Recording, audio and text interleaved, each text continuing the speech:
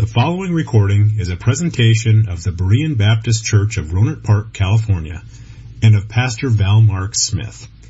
We are an independent Baptist congregation committed to the accurate presentation of the historical doctrines of the faith. We welcome your visit to our services anytime here in the Rohnert Park area. Well, I'd like you to take your Bibles, if you would, and open them to the Gospel of Matthew, chapter 24. And it is our great privilege that we come to this passage of Scripture this morning that contains the greatest promise that we have in the Word of God. Now, there might be some argument about which text and which promises are the best that we find in the Bible, but if we were to look for the ones that are repeated the most often, then without doubt we would have to say that what we're reading about here in this part of Matthew 24 is the greatest promise that God has ever given, and that is the promise that Jesus Christ is going to come back to this earth again. There is no doubt what a great promise that is, because the Bible is geared towards that one great event. It's spoken of many times throughout the Scripture, and this is the time that we have this great hope that Jesus Christ is going to come and rule over this world in perfect peace and righteousness. And when you think about what is the greatest event that's happened in the Bible, most of us, our minds would go to the first advent of Christ. And of course, that is tremendously significant, because that's when our Lord Jesus Christ, in His love for this world, came to this world and gave Himself as a sacrifice for our sins. And it's certainly true that the apostles, after they came to faith in Christ and they were given a commission, they spent their lives talking about the cross of Jesus Christ. And still today, when I come and stand before you, and Christians throughout the centuries have always done this, we've always talked about the blessed cross of Jesus Christ and the fact that He came into the world to die for our sins. It's a wonderful thing that Christ came into the world, and we love the cross. We love the old rugged cross, as the song says, and we cherish the old rugged cross. And yet we recognize that the cross itself was a necessary stepping stone in the process of filling up the kingdom that God is going to bring to this world, filling up this kingdom with righteousness. Now, the Old Testament Scriptures are filled with references to the kingdom. And so when Christ came at first, when Jesus at first came into the world, the disciples were tuned into the kingdom. Jesus was their Messiah. And Messiah has no reference at all unless you're talking about the kingdom. And in this text of Matthew 24, we don't have here a prophet's view of the kingdom, or at least not an ordinary prophet. That is, if you would want to call the Old Testament prophets ordinary. This is not an ordinary prophet's view of the coming of Christ. This is not an incomplete picture. It's not a prediction that we find in the Old Testament, where the Old Testament prophets blended together first Advent and second Advent prophecies. But here we have the Messiah Himself, Jesus Christ Himself, speaking of this kingdom, and He sets it for another time and for another place. And then He uses the Old Testament prophets to clarify these promises and to give us a vivid explanation of what will happen in the world before this kingdom of Christ comes again. Now, if you'll take your Bibles then and look at Matthew 24 and verse number 27, and I will ask you to stand one more time, if you will. And I'm going to keep you just a little bit here today. This is too big of a subject, too great of a subject to pass over lightly. And you'll find it is the greatest promise, although you might not appreciate this sermon as being the greatest sermon about it. But we'll do our best as the Lord leads us. Verse number 27, Jesus said, "For as the lightning cometh out of the east, and shineth even unto the west, so shall also the coming of the Son of Man be. For wheresoever the carcass is, there will the eagles be gathered together. Immediately after the tribulation of those days shall the sun be darkened, and the moon shall not give her light, and the stars shall fall from heaven, and the powers of the heavens shall be shaken. And then shall appear the sign of the Son of Man in heaven, and then shall all the tribes of the earth mourn, and they shall see the Son of Man coming in the clouds of heaven with power and great glory. And He shall send His angels with a great sound of a trumpet, and they shall gather together His elect from the four winds, from one end of heaven to the other. Father, we thank you for this word that we've read. We thank you for the Lord Jesus Christ and how much we anticipate his coming again. Help us, Lord, to understand your word today. In Jesus' name we pray. Amen. You may be seated. Well, there are many aspects of the second coming of Christ that we could talk about today. And my purpose today is not really to give you all the information that could be given. That would take us a long time.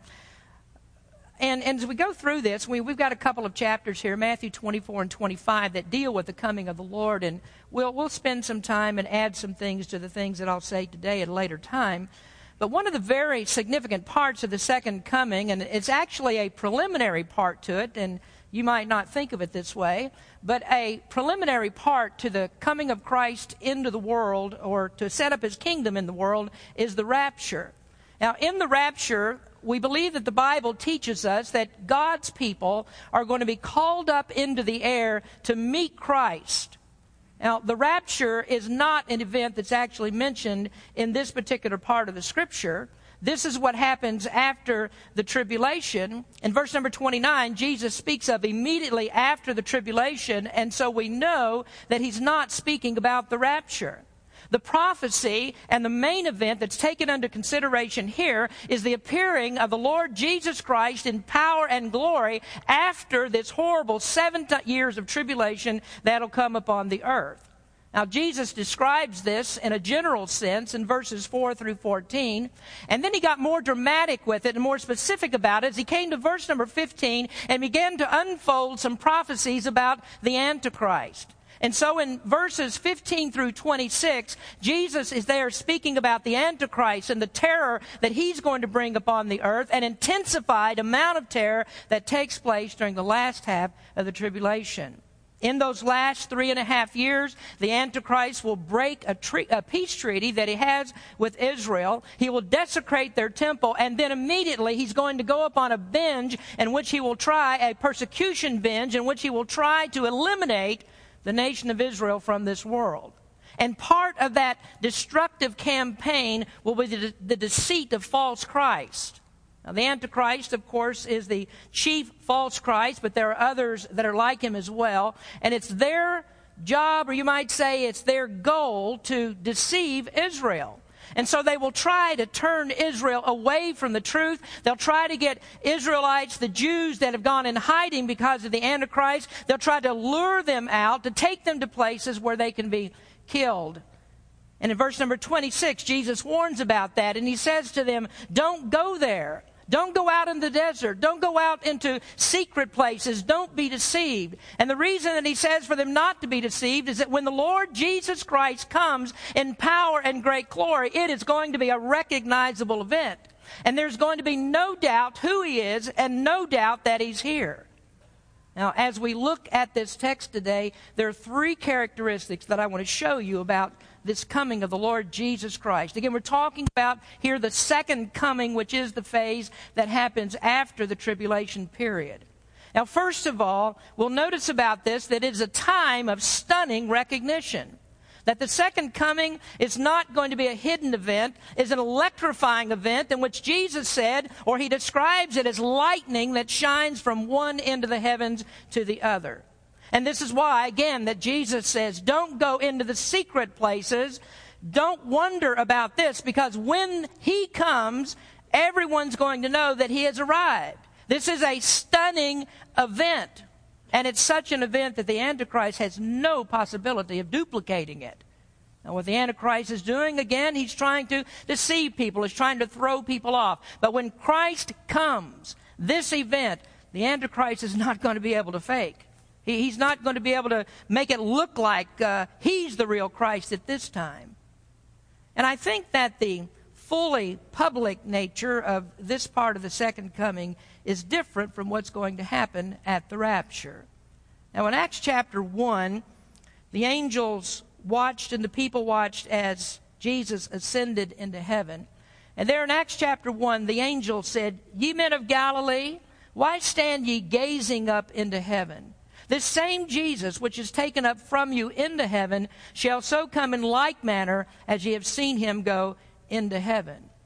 Now, Jesus ascended from the Mount of Olives, and when he comes back to establish his kingdom on the earth, it is to the Mount of Olives that he will return, and he's going to return in a great cosmic display that the world will see. But I think the rapture is going to be different. At the rapture, Christ does not descend to the earth.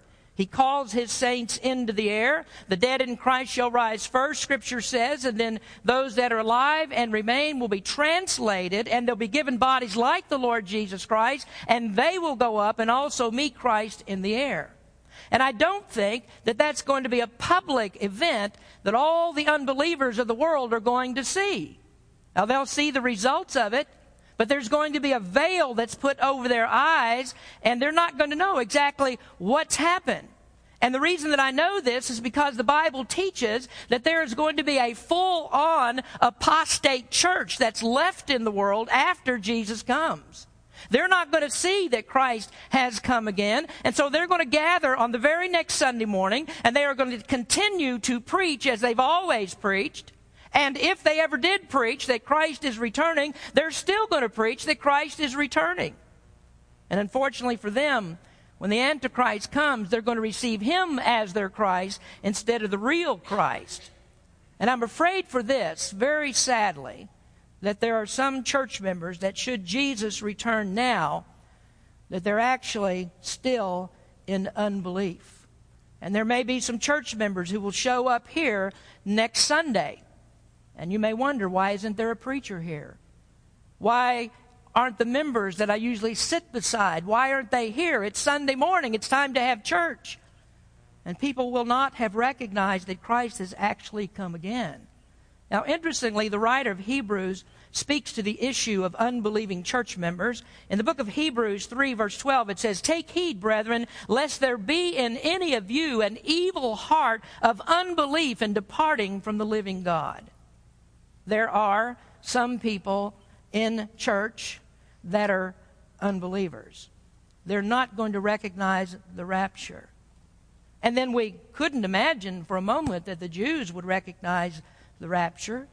I mean, here are people that as soon as the tribulation begins, they're going to enter into a peace treaty with the Antichrist. They're going to eagerly have their temple rebuilt, and they want to resume their sacrifices. So they're not going to see Christ come back. They won't recognize the rapture and say, well, this is the coming of the one we've been waiting for. But here in this particular scripture, Jesus shows us something much different. This is not the rapture, and there is no mistake what takes place. There's not time for another recognition of him. This is the end. This is coming down to the last of it. This is before the kingdom begins in this world. And so people are going to know this is the real Christ. Revelation chapter 1 verse 7 says, "Every eye shall see him." And so they'll know him because this is a great display of his omnipotence. He shows his power over the creation by throwing the entire cosmos into chaos right in front of their eyes. In 2 Peter 3, verses 3 and 4, Peter said, "Knowing this first, that there shall come in the last days scoffers, walking after their own lust, and saying, where is the promise of his coming? For since the fathers fell asleep, all things continue as they were from the beginning of the creation." You know, every day when you wake up, you expect that today will be just like the day before. There's order to the universe, isn't there? We expect everything to happen just like it's always happened. And the reason that we do is because Christ is the one who keeps it that way. He's the one that controls it all. But here we find that in the very last day, the thing that is denied by the world scientists is going to be proved. And that is that Christ does uphold all things by the word of his power. And what he's going to do in this last day is he's going to loosen up some of that grip that he has upon this universe. And he's going to let things happen that have never happened before. Now, this is chaos, as I said, but it's actually a controlled chaos because the Lord Jesus Christ is going to use it for his own purposes. Notice what he says in verse number 29. He says, "Immediately after the tribulation of those days shall the sun be darkened, and the moon shall not give her light, and the stars shall fall from heaven, and the powers of the heavens shall be shaken." Now, if you'll let me, let's go over to Luke chapter 21 for just a moment. And here we see the same incident, Jesus speaking, and Luke just gives us a little bit more detail about what Christ said on this occasion. And so in Luke chapter 21, and beginning at verse number 25, Jesus is speaking, and he says, "There shall be signs in the sun, and in the moon, and in the stars, and upon the earth distress of nations with perplexity. The sea and the waves roaring, men's hearts failing them for fear, and for looking after those things which are coming on the earth. For the powers of heaven shall be shaken, and then shall they see the Son of Man coming in a cloud with power and great glory. And when these things begin to come to pass, then look up, and lift up your heads, for your redemption draweth nigh." Now, the judgments that the Scripture is speaking of here corresponds to what we read about the opening of the seventh seal in the book of Revelation. And in that seventh seal, there are 7 vials of wrath that are quickly poured out on the earth. In rapid succession, these vials are poured out, judgments are poured out. And I'm sorry I don't have time to go into all of that today, but if you want to read about that, make a note of Revelation 16, and you can read about these vials of wrath that will be poured out upon the earth. But what we see in the pouring out of these judgments of God, the rapid judgments that come, is that God is changing the universe. That God is rearranging things. That God is taking planets out of their orbits. That He's afflicting the sun and the moon and the stars. And scientists will tell you that can't happen. There's order to the universe, you know. Now they want to talk about order, when in fact order defeats their own theories of a godless universe. There is order because there is a God. But they say things like this can't happen. We know the laws of physics. We know the laws of gravitation. And if a planet were to suddenly change its orbit, or a heavenly body should change to go into a different position, well, we would know about that because we can predict those things. We can see the degradation of these planets as they begin to change, and we know all of that. We know the physics of it. But what they don't actually know is the God who does all of those things. And one of these days they're going to meet Him as God takes all of this into His hands. He throws it into a chaotic state that will be utterly disastrous. But scientists say we ought to be able to predict such things. The change in the orbit of a planet, that's gradual. But this is not that. This is sudden. The laws of nature don't permit it. But this is Jesus Christ. This is the Almighty God who's giving a display of His awesome power. Hebrews 1:3 says that all things are upheld by the word of His power. Colossians 1:17 says that all things consist by His power. And so this is a display of His power that no Antichrist could do. These are miracles that Satan can never duplicate.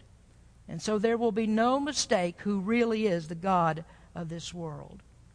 Now it's interesting that Jesus quoted Old Testament prophecy to confirm what He said. Jesus in His humanity was a student of the Old Testament Scriptures. He was like you and me. He had to grow up. He had to learn. The Bible says that He grew in wisdom and stature and favor with God and man. So He had to learn these things as He was growing up. That's in His humanity. But as God, in His divinity, He's the one who actually gave all of the Old Testament prophecies. And He knew what all of these prophecies meant. Now, I'd like you, if you would, to turn over to the book of Isaiah for just a minute.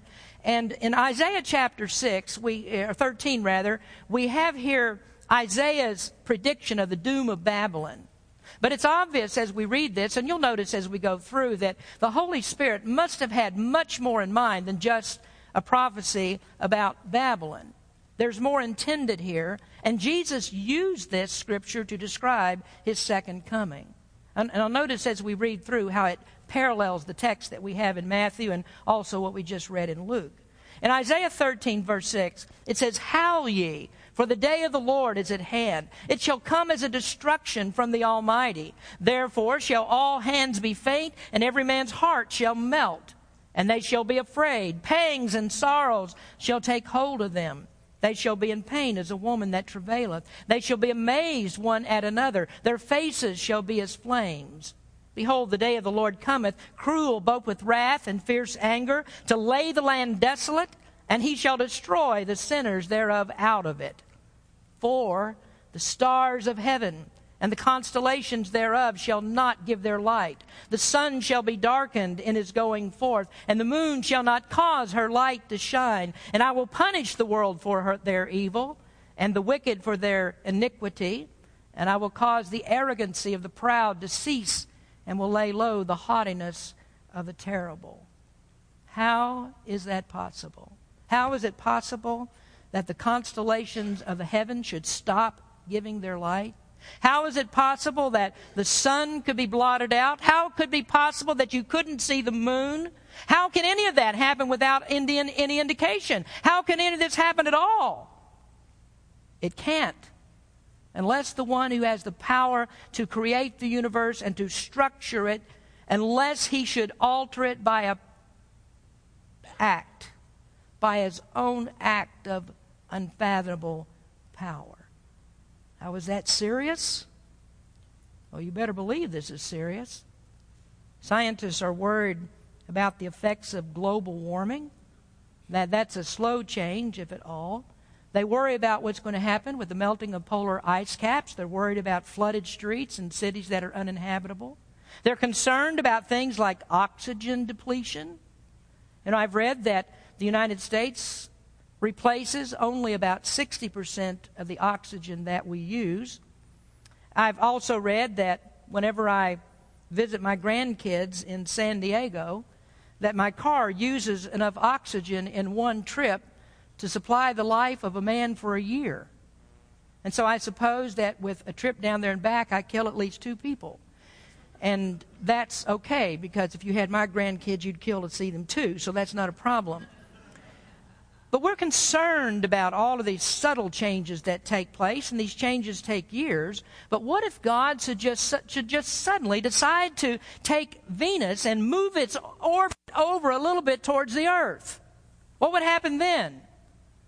Well, scientists will tell us what would happen then. The gravitational pull of that would throw off the tides of the ocean. It would pull them up over the land. It would shift that. It would also trigger seismic activity. Volcanoes would begin to erupt. Earthquakes would be massive. And that's just what Jesus explained, didn't he? Isn't that what he's already said in the passages that we read previous to this?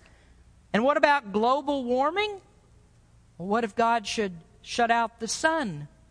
Then we have global freezing, and that happens instantly. So what will you do? Well, I will turn up the heat. And I've just asked you, what do you do when it's so cold that fuel freezes or mechanical devices can't start? Do you have enough insulation in your house, Californian, to keep you warm at 100 below zero? I don't think so. You know, I was amazed and amused when I first came to California, and I came to Rohnert Park, and I saw people wearing snow boots and stocking hats and ski jackets in the winter in Rohnert Park, California. You people have no clue. You're totally crazy about what winter really is. But this is what the Bible's talking about, a darkened sun. And those of you that are cold in here right now, you're doubly crazy. But anyway, this is what's going to happen. A darkened sun, a blackened universe. And everybody's going to get down on their knees and they're going to pray to Carl Sagan and Stephen Hawking. What happened? What's going on? There's no mistake about this. This is not something that can be done by a fake Christ in the desert. This is not a pretend prophet of Satan. This is the Christ.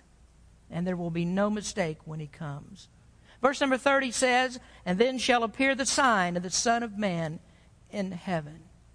Now this is, at least to me, intensely interesting as I read about things like this and wonder where people get the ideas or what they take from the Bible as they read it. There are many Christians, or at least the ancient Christians, who thought that there would be a huge sign in the sky when Christ returns. Many of them believed that this huge sign would be a cross. A huge, monstrous cross would be the sign that Jesus is returning. And there are some who say that that thinking was influenced by Constantine, who claimed to have seen a cross in the sky, or that Constantine himself may have been influenced by these early Christian writings and And so he thought that he saw a cross in the sky. Well, I don't think either of those is true. First of all, I don't think that Constantine saw anything in the sky.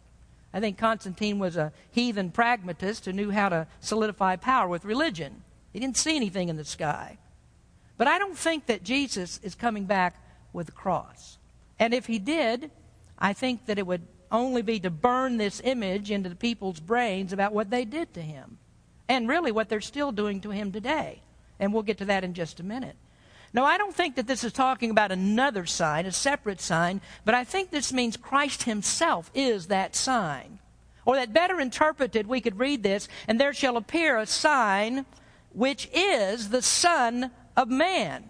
That now he is the sign of the kingdom. That means it's here when you see him coming in glory. Now before it was things that pointed to the kingdom, the tribulation and all the things that happened there. But now we're talking about the kingdom is here, and the sign that it is here is the Lord Jesus Christ himself. He is the king in the kingdom.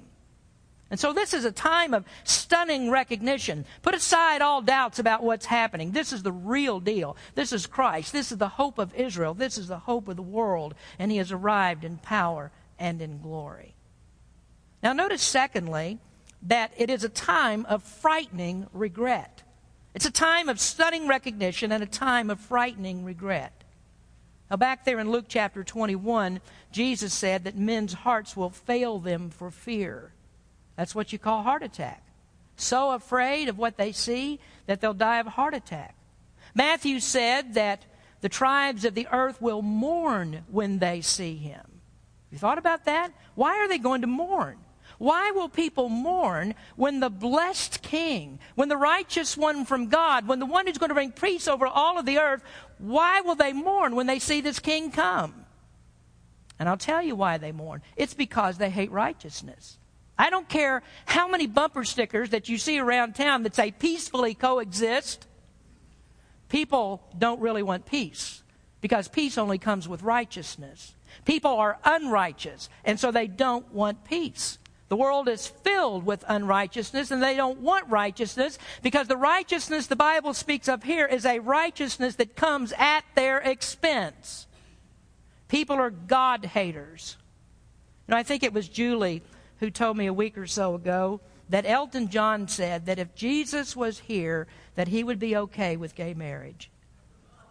Well, pardon me if I disagree with this great theologian Elton John, who is an expert on Jesus, but the Bible teaches he's coming to rule in righteousness, and it's going to be at the expense of the God-haters who have actually remolded God into their image.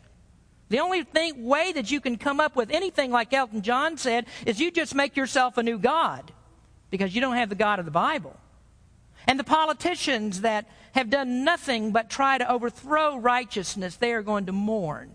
Those who legislate for gay rights and abortion and for smoking pot and pornography, they are going to mourn.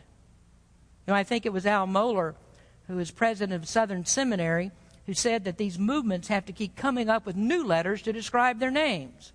He said first it was G, and then it was L, gay and lesbian. Then they added T for transgender. And then they added B for the bisexuals. And you wait, soon they'll add P for the pedophiles.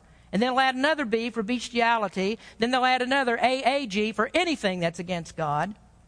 And they are going to mourn when righteousness comes, because it will be at their expense. And God tells us that he is going to crush those who live in this deviance. Now these are people who said, we're not going to have this king rule over us. The Bible is very clear about this. The world's going to be full of them. These are people that will take the number of the beast, the 666. They don't want anything to do with the holiness and righteousness of God. They're separate from that altogether. They will see Jesus and they will mourn. And then Elton John will sing, "Goodbye, Yellow Brick Road," and "Rainbow 1, 2." And you know especially who is going to mourn? This is very sad, folks, but especially who is going to mourn? Israel will mourn. Look at Mark, or I'll read it to you rather. Mark 14, if you want to turn there, that's fine. When Jesus was taken before the high priest at his mock trial at the crucifixion, just before the crucifixion, Mark 14, verse 60, and the high priest stood up in the midst and asked Jesus, saying, "Answerest thou nothing? What is it which these witness against thee? But he held his peace and answered nothing. Again the high priest asked him and said unto him, Art thou the Christ, the Son of the Blessed? And Jesus said, I am. Pay attention to that. He said, I am. And ye shall see the Son of Man sitting on the right hand of power and coming in the clouds of heaven. Then the high priest rent his clothes and saith, What need we have any further witnesses? We have heard the blasphemy. What think ye?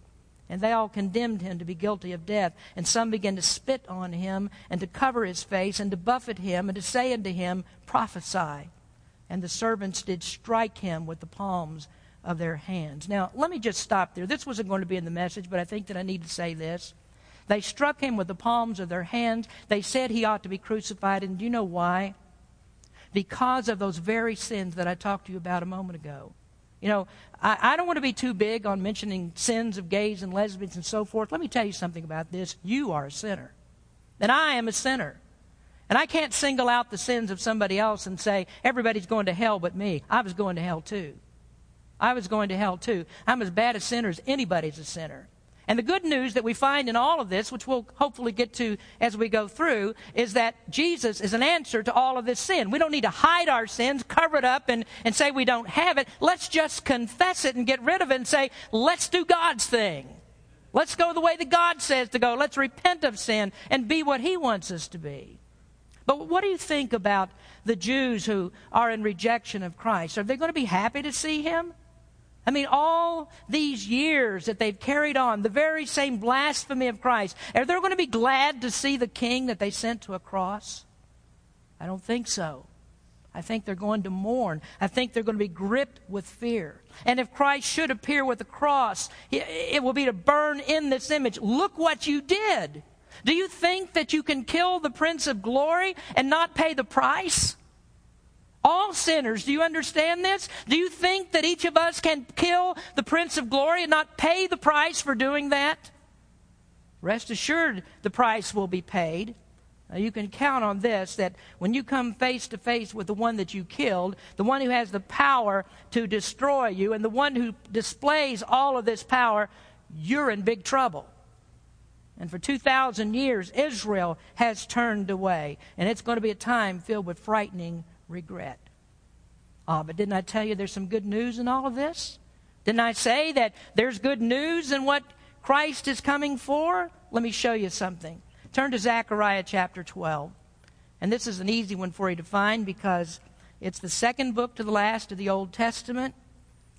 A few weeks ago in our fundamentals class, we looked at Psalm 136 where it says 26 times, His mercy endureth forever. Now, what is the central theme of the Bible?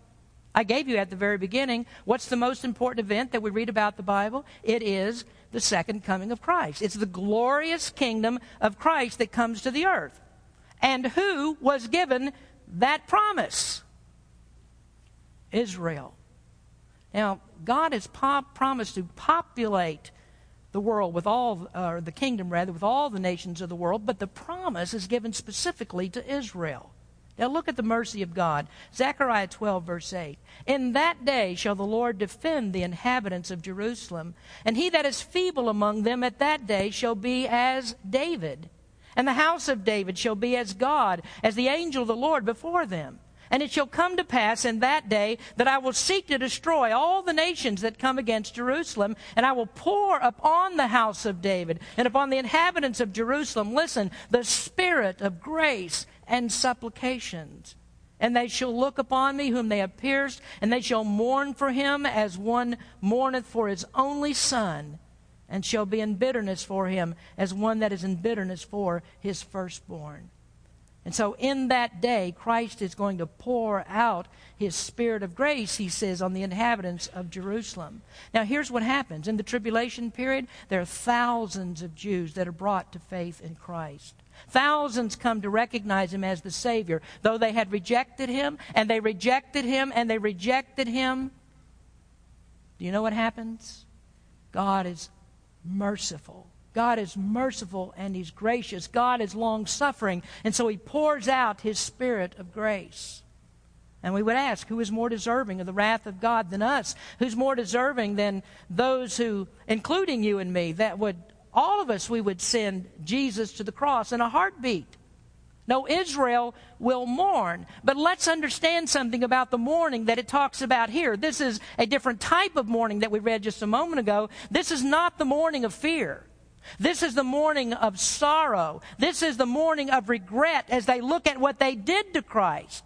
These are people that have been brought to the marvelous grace of Christ, to the salvation in Christ, and they're going to mourn. They mocked him and they spat on him. They beat him. They drove nails into his hands and feet. They raised that cross to the sky and they dropped it into a hole with a thud, and his whole body shook with the torment of being placed on that cross. And then when he was thirsty, they hoisted up a sponge that was filled with vinegar, and they held it to his lips and said, "Drink this." And we say, how cruel, how depraved that people would act like this. What should he do to those people? Your answer and mine is destroy them. But what does he do? There's mercy. And it was Jesus who cried out from the cross, "Father, forgive them, for they know not what they do." And so he pours out this spirit of grace, and they begin to mourn for their awful crime. They mourn because they rejected the kingdom the first time, and what did they do? They subjected themselves to hundreds of years of needless sorrow. But now they recognize him. And what does Jesus say? Matthew 5:4, he said, "Blessed are they that mourn, for they shall be comforted." God pours out his mercy in a spirit of grace. Now let me show you another passage. This one you're more familiar with. Let's turn to Isaiah chapter 53. Do you really understand what Isaiah 53 is about? Most people don't. They read this and they're not really clued in as to what particular time that this is talking about. And most of us look at some far distant past, but it's not talking about that. But rather it's speaking about the remnant of Jews in the tribulation who come to understand who Christ really is. They're going to understand something very special about this one that they pierced. They thought that he was an imposter. They thought that he came to destroy the laws of Moses. They thought that they were justified in inflicting wounds upon him because that's punishment for his crimes, for what he did, what he said. This is okay. We can crucify him. But here's what they discover. Look at verses 4 through 6 in Isaiah 53. "Surely he hath borne our griefs and carried our sorrows.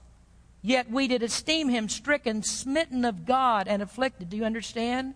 We esteemed him smitten of God. We said, God did this to him. God, he deserved this. God did this to him. But he was wounded for our transgressions, not his. He was bruised for our iniquities, not his. The chastisement of our peace was upon him. And by his stripes, or with his stripes, we are healed. All we like sheep have gone astray. We have turned every one to his own way, and the Lord hath laid on him the iniquity of us all.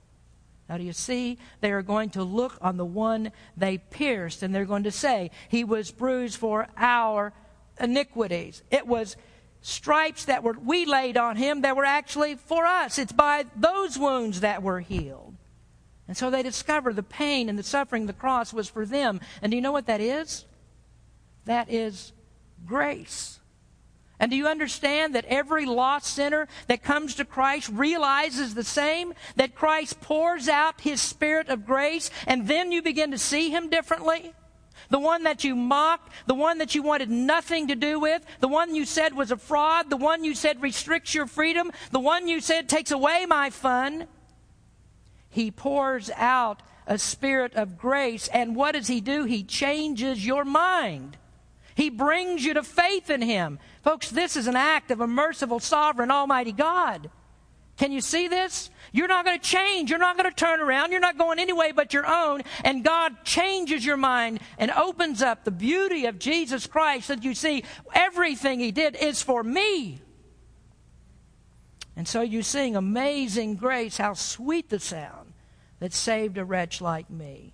And you have to see yourself that way. You must see yourself as a wretched sinner who pierced the hands of Jesus. That every sorrow that went through his body was because of you. And you have to see that your crimes are great, but not so great that they can't be covered by the grace of God. Now, the coming of the Lord is going to be a time of stunning recognition and a time of frightening regret. Now, let me close with this. Stay with me a little bit longer. I don't see how we can be in a hurry when we're talking about the Bible's greatest promise. Thirdly it is a time of collecting the redeemed. Now bless your soul with this verse 31. And he shall send his angels with a great sound of a trumpet, and they shall gather together his elect from the four winds, from one end of heaven to the other. Now, I've recently given you 3 sermons on the elect chosen ones of God, so I think you know who they are. Some read this passage of Scripture and they limit here the elect to the Jews. But I think that if we compare Scripture with Scripture, we see that Christ intends all nations that will enter into His kingdom to worship Him. And He's going to send the angels. The Word of God says He will send the angels. Now, angels are always gatherers. This is what angels do. They are the collectors. Sometimes they collect evil men. Revelation 14, verse 18, and another angel came out from the altar which had power over fire, and cried with a loud cry to him that had the sharp sickle, saying, Thrust in thy sharp sickle, and gather the clusters of the vine of the earth, for her grapes are fully ripe. And the angel thrust in his sickle into the earth, and gathered the vine of the earth, and cast it into the great winepress of the wrath of God. Now quickly there, the clusters of the vine of the earth, these are evil men. They're gathered together to this great battle of Armageddon, and their God is going to have vengeance on them, and God tramples them under the feet of His armies. Armageddon is that last great battle that happens in the world before the king comes back, and in that battle He wins the world back to Himself. And so by virtue of His power and authority, He establishes the long-promised kingdom on the earth. The angels start off by, or at this particular point I should say, they have gathered men, the clusters of the vine, that are going to be thrown into the winepress of God's wrath. But angels also gather others. They collect the elect. Angels collect the elect. And it says here from the four winds. That means from everywhere, from all over the earth. They gather them when Christ is ready to go into the kingdom, and they go with Him when He returns in power and great glory. Now let me take just a few more minutes in closing to tell you who's coming with Him. And you need to hear this. Whether you're saved or lost, you need to hear this. The hot dog can wait just a minute longer if that's okay.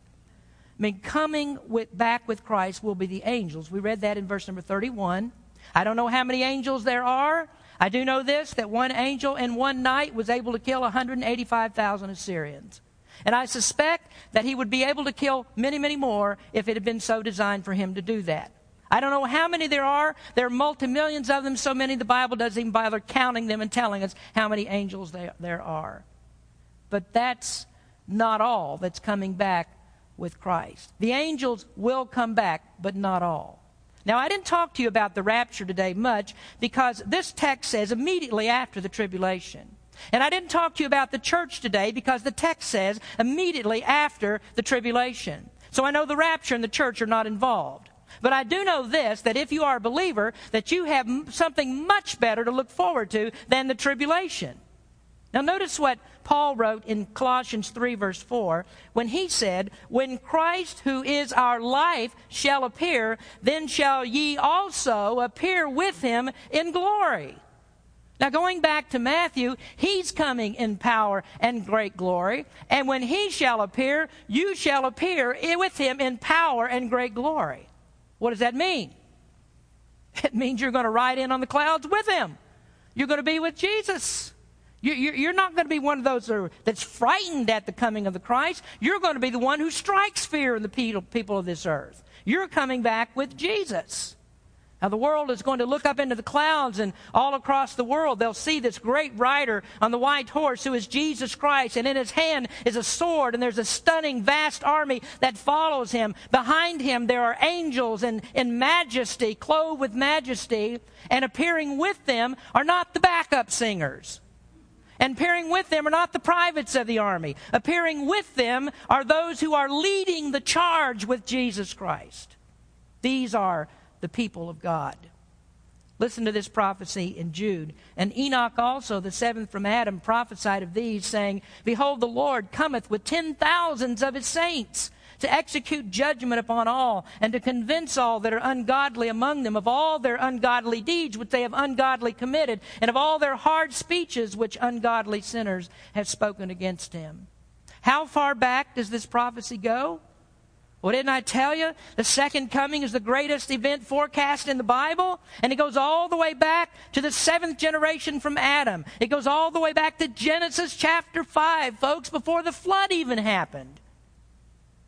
There was a man named Enoch who was a prophet, and he walked with God. And he prophesied beyond the first advent. He prophesied beyond the entire church age that we're living now. He prophesied to the second coming of Jesus Christ in clouds with glory with his saints. All the way back then, before the flood ever happened, God showed this man Enoch the second coming. And that prophecy was so thrilling to him that Enoch said to God, I can't wait, I got to go now. And the Bible says, and Enoch walked with God, and he was not, for God took him. Now that's my interpretation. When you get your turn to preach, you can give yours, only if it agrees with mine, of course. So this is thrilling stuff here. I mean, we can't imagine what the second coming will be like. Nobody's going to mistake this. Every eye will see him. John said in the Revelation, Behold, he cometh with clouds, and every eye shall see him, and they also which pierced him, and kindreds of the earth shall wail because of him. Even so, amen. The one that they pierced, every eye shall see him. Now, as we go to the last thought here in this, under this point, Behold, he cometh with clouds. In Matthew, they shall see the Son of Man coming in the clouds of heaven. In Luke 21:27, and then shall they see the Son of Man coming in a cloud with power and great glory. Mark 14:62, ye shall see the Son of Man sitting on the right hand of power and coming in the clouds of heaven. And the clouds, and the clouds, and the clouds. And my father, who was also a preacher, had his thoughts about clouds.